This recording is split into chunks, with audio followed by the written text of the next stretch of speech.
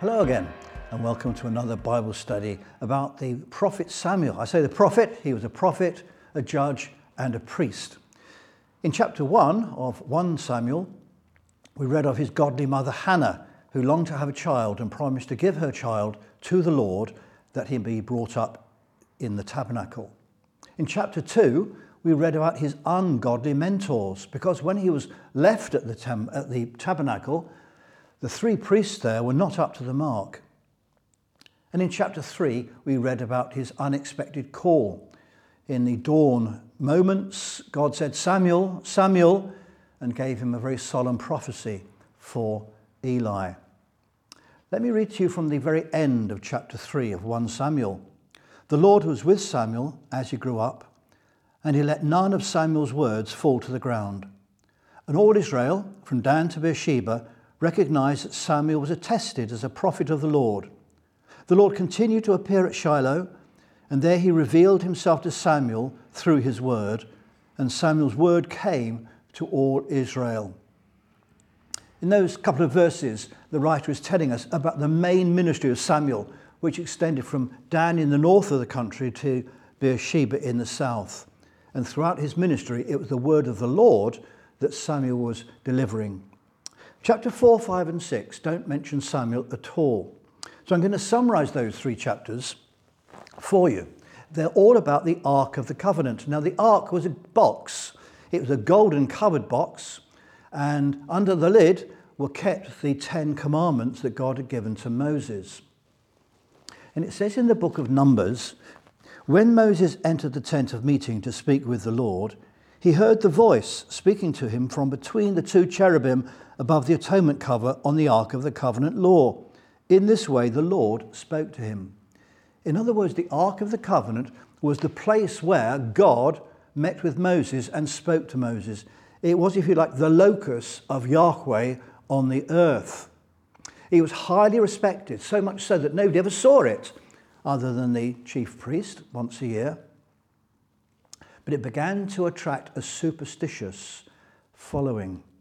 So in chapter 4, the Israelites are in battle against the Philistines, and they're losing badly, and they think, what can we do? And somebody has the bright idea, why not send for the Ark of the Covenant? If the Ark is here in the battlefield among us, God won't allow us to be defeated. How wrong they were. They were defeated, and the Ark was stolen by the Philistines. And in chapter 5, the Ark was taken to Ashdod, one of the Philistine cities, where they put the Ark into the temple of their god, Dagon.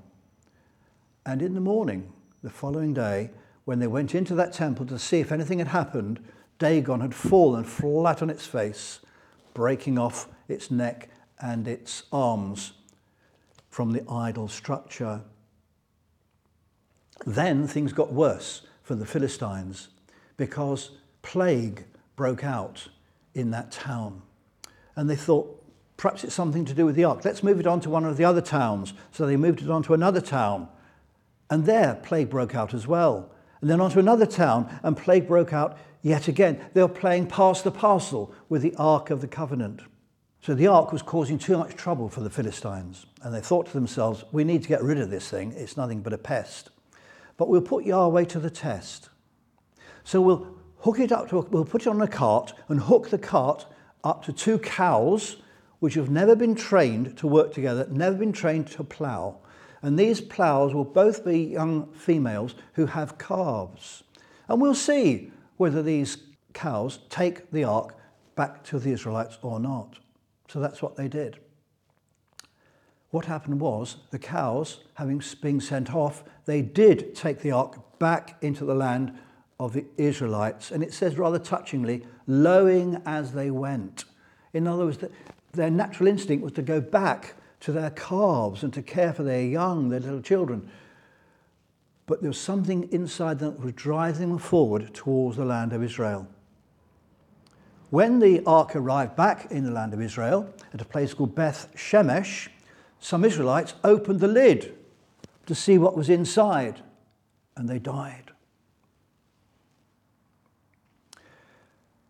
So the people of Beth Shemesh themselves thought, oh dear, this is a touchy thing. I think we better get rid of this. Let's send it somewhere else. And they sent it to Kiriath Jearim. Let me read to you from chapter 6, verse 21.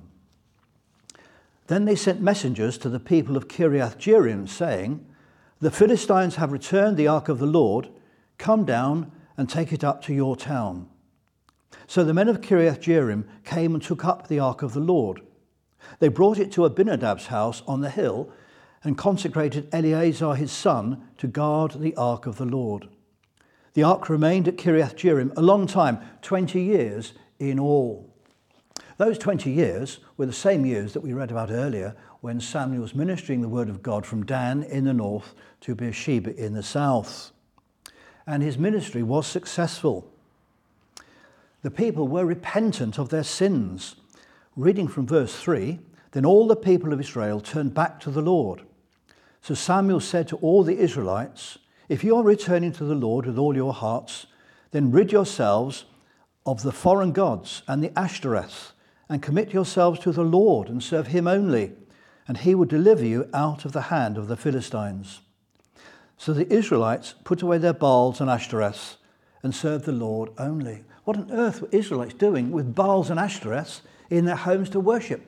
This was a fertility religion involving a lot of sexual immorality. The Baal was the male form of the god and the Ashtoreth was the female form of the god. And you can imagine what was going on in the worship of these idols. The people repented under Samuel. And then Samuel said in verse 5, assemble all Israel at Mizpah, and I will intercede with the Lord for you. When they had assembled at Mizpah, they drew water and poured it out before the Lord. On that day they fasted, and there they confessed, we have sinned against the Lord. Now Samuel was serving as leader or judge of Israel at Mizpah. Samuel got water and he poured it out. Now water in that climate and in that culture is a precious resource. So you don't waste water. And they poured out the water. He poured out the water as an act of self-denial and also as a symbol of repentance. I suppose to us we might think of the waters of baptism, when symbolically we wash away our old lives and the guilt associated and seek to lead a new life. And so Samuel poured out water as a sign of the people's repentance. And then he sacrificed a lamb. Verse 7, when the Philistines heard that Israel had assembled at Mizpah, the rulers of the Philistines came up to attack them. When the Israelites heard of it, they were afraid because of the Philistines. They said to Samuel, do not stop crying out to the Lord our God for us, that he may rescue us from the hand of the Philistines. Then Samuel took a suckling lamb and sacrificed it as a whole burnt offering to the Lord. He cried out to the Lord on Israel's behalf, and the Lord answered him. The Israelites were on the attack, and the Philistines were on the attack, and the Israelites were terrified. They'd been used to defeat. Even the presence of the ark hadn't saved them. What's going to happen to them now? They turned to the prophet to pray for them, and he did. And Samuel worshipped, and he prayed, and he offered in sacrifice a lamb to the Lord. In Psalm 99, it says of Samuel, Moses and Aaron were among his priests. Samuel was among those who called on his name. They called on the Lord, and he answered them. And in the book of Jeremiah, God says through the prophet Jeremiah, even if Moses and Samuel were to stand before me, my heart would not go out to these people. The Old Testament writers link the name of Moses and the name of Samuel, not only as prophets, but also as men of prayer, whose prayers on behalf of the people were answered. And then we come to a stone. We've gone from water to a lamb to a stone. Verse 10, while Samuel was sacrificing the burnt offering, the Philistines drew near to engage Israel in battle. But that day the Lord thundered with loud thunder against the Philistines and threw them into such a panic that they were routed before the Israelites. The men of Israel rushed out of Mizpah and pursued the Philistines, slaughtering them along the way to a point below Beth-kar. Then Samuel took a stone, set it up between Mizpah and Shen. He named it Ebenezer, saying, "Thus far the Lord has helped us." Hadn't Hannah prayed in chapter 2, "Those who oppose the Lord will be broken. The Most High will thunder from heaven." Here is the Most High thundering from heaven in defense of the Israelites and scattering the Philistines. They were so terrified of what they were hearing. And to mark the occasion, Samuel set up this memorial stone. He called it Ebenezer, which is unfortunate for us because we're used to that name, aren't we, from the Christmas Carol and Ebenezer Scrooge, which sort of ruins the word for us. It meant a help stone or help rock or stone of help. It was set up rather like our war memorials. In the 1920s, all over England and Scotland and Wales, memorials were set up, pillars with names of soldiers who'd lost their lives during the First World War, so that years later we wouldn't forget of those sacrifices. And so Samuel set up this stone, so that years later, if a family were out on a picnic, the children might say, "Mummy, Daddy, why is that stone there?" And they say, "Oh, well, that was put there in the days of Samuel when the Lord saved us from the Philistines by thundering from heaven." Thus far, the Lord has helped us. Let me read on now, verse 13. So the Philistines were subdued, and they stopped invading Israel's territory. Throughout Samuel's lifetime, the hand of the Lord was against the Philistines. The towns from Ekron to Gath that the Philistines had captured from Israel were restored to Israel. And Israel delivered the neighbouring territory from the hands of the Philistines, and there was peace between Israel and the Amorites. Samuel continued as Israel's leader all the days of his life. From year to year, he went on a circuit from Bethel to Gilgal to Mizpah, judging Israel in all those places. But he always went back to Ramah, where his home was. And there he also held court for Israel, and he built an altar there to the Lord. These verses summarize what was happening towards the end of Samuel's ministry. The Philistines have been subdued. They're not eliminated. They will come back. But for the time being, they are subdued. Some of their towns, the Israelites, have recaptured and repopulated with Israelites. And the Amorites were subdued too. Now, Amorites is another word for the Canaanites. What the author is saying is the enemy abroad and the enemy within are subdued. The external enemy and the internal enemy are, for the time being, quiescent. And verse 15 says Samuel was judge or leader for the rest of his life. And he went on circuit, mostly in the tribal areas of Benjamin. Now, earlier, he was going from Dan to Beersheba, but he's an older man now. He can't walk that far so often. So his circuit now is reduced to this area of land in the tribe of Benjamin: Gilgal, Bethel, Mizpah, Ramah.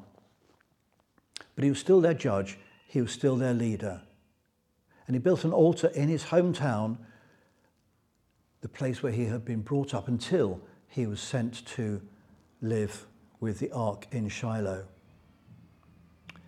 So during those 20 years, which are summarized for us in chapter 7, Israel is relatively repentant. The Philistines are relatively subdued, the external enemy. The Amorites, the internal enemy, also are relatively subdued, and Israel is at peace. What could possibly go wrong? Well, for that, we'll have to wait until the next session. But how can we learn from all of this? What is there for our souls in these chapters that we've been looking at? The ark. It was splendid, it was beautiful, it was magnificent, it was awesome in the real sense of that word. It was holy, as is God. And when the Philistines touched it, they got tumors. When the Israelites looked in the lid, they died. We need to recapture the fear of God. God is almighty. God is a righteous judge. And there come times when God decides to deal in judgment with those who have outfaced him, who've breached his laws. And we don't need to water down this idea of the fear of the Lord. I think if we had one glimpse of God, which we never will have, but if we had one glimpse of God, I think we would be terrified at his awesome power and greatness. Something else we can learn from these chapters that is the need for thorough repentance by God's people. It read that the Israelites put away their Baals and their Ashtoreths, and they poured out water as a sign of washing away their sins. Repentance. Martin Luther said, the truest repentance is to do it no more. And unfortunately, the repentance here wasn't all that long lasting, as we shall see. But nevertheless, at the time, they were changing their minds and they were turning back to the Lord. And Jesus' first commandment to us is to repent and to receive the kingdom of God.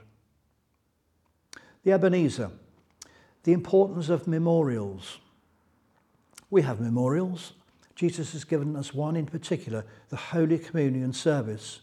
He could have asked us to remember himself and his death in other ways, but he chose to tell us when we have a meal, and wine and bread were eaten at most meals in those days, when you have a meal, remember me. Remember that I died for you. Remember that like the bread which is broken, my body was broken. Like the wine which is poured out, my blood was poured out.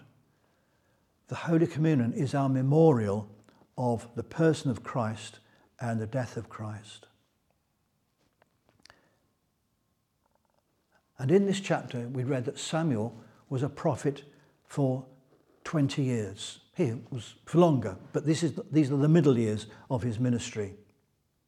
During that time, those 20 years, when the ark was safely bestowed on that hill in Kiriath Jearim being looked after, they had a prophet, they had a priest, and they had a leader or a judge.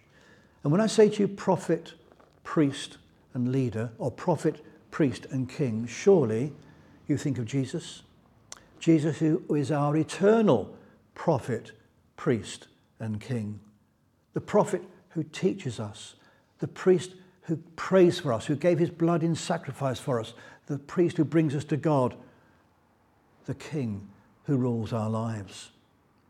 Isaac Watts wrote the hymn, "Great prophet of my God, my tongue would bless thy name. By thee the joyful news of our salvation came. Jesus, my great high priest, offered his blood and died. My guilty conscience seeks no sacrifice beside. My Saviour and my Lord, my conqueror and my King, thy sceptre and thy sword, thy reigning grace I sing. Thine is the power. Behold, I sit in willing bonds beneath thy feet."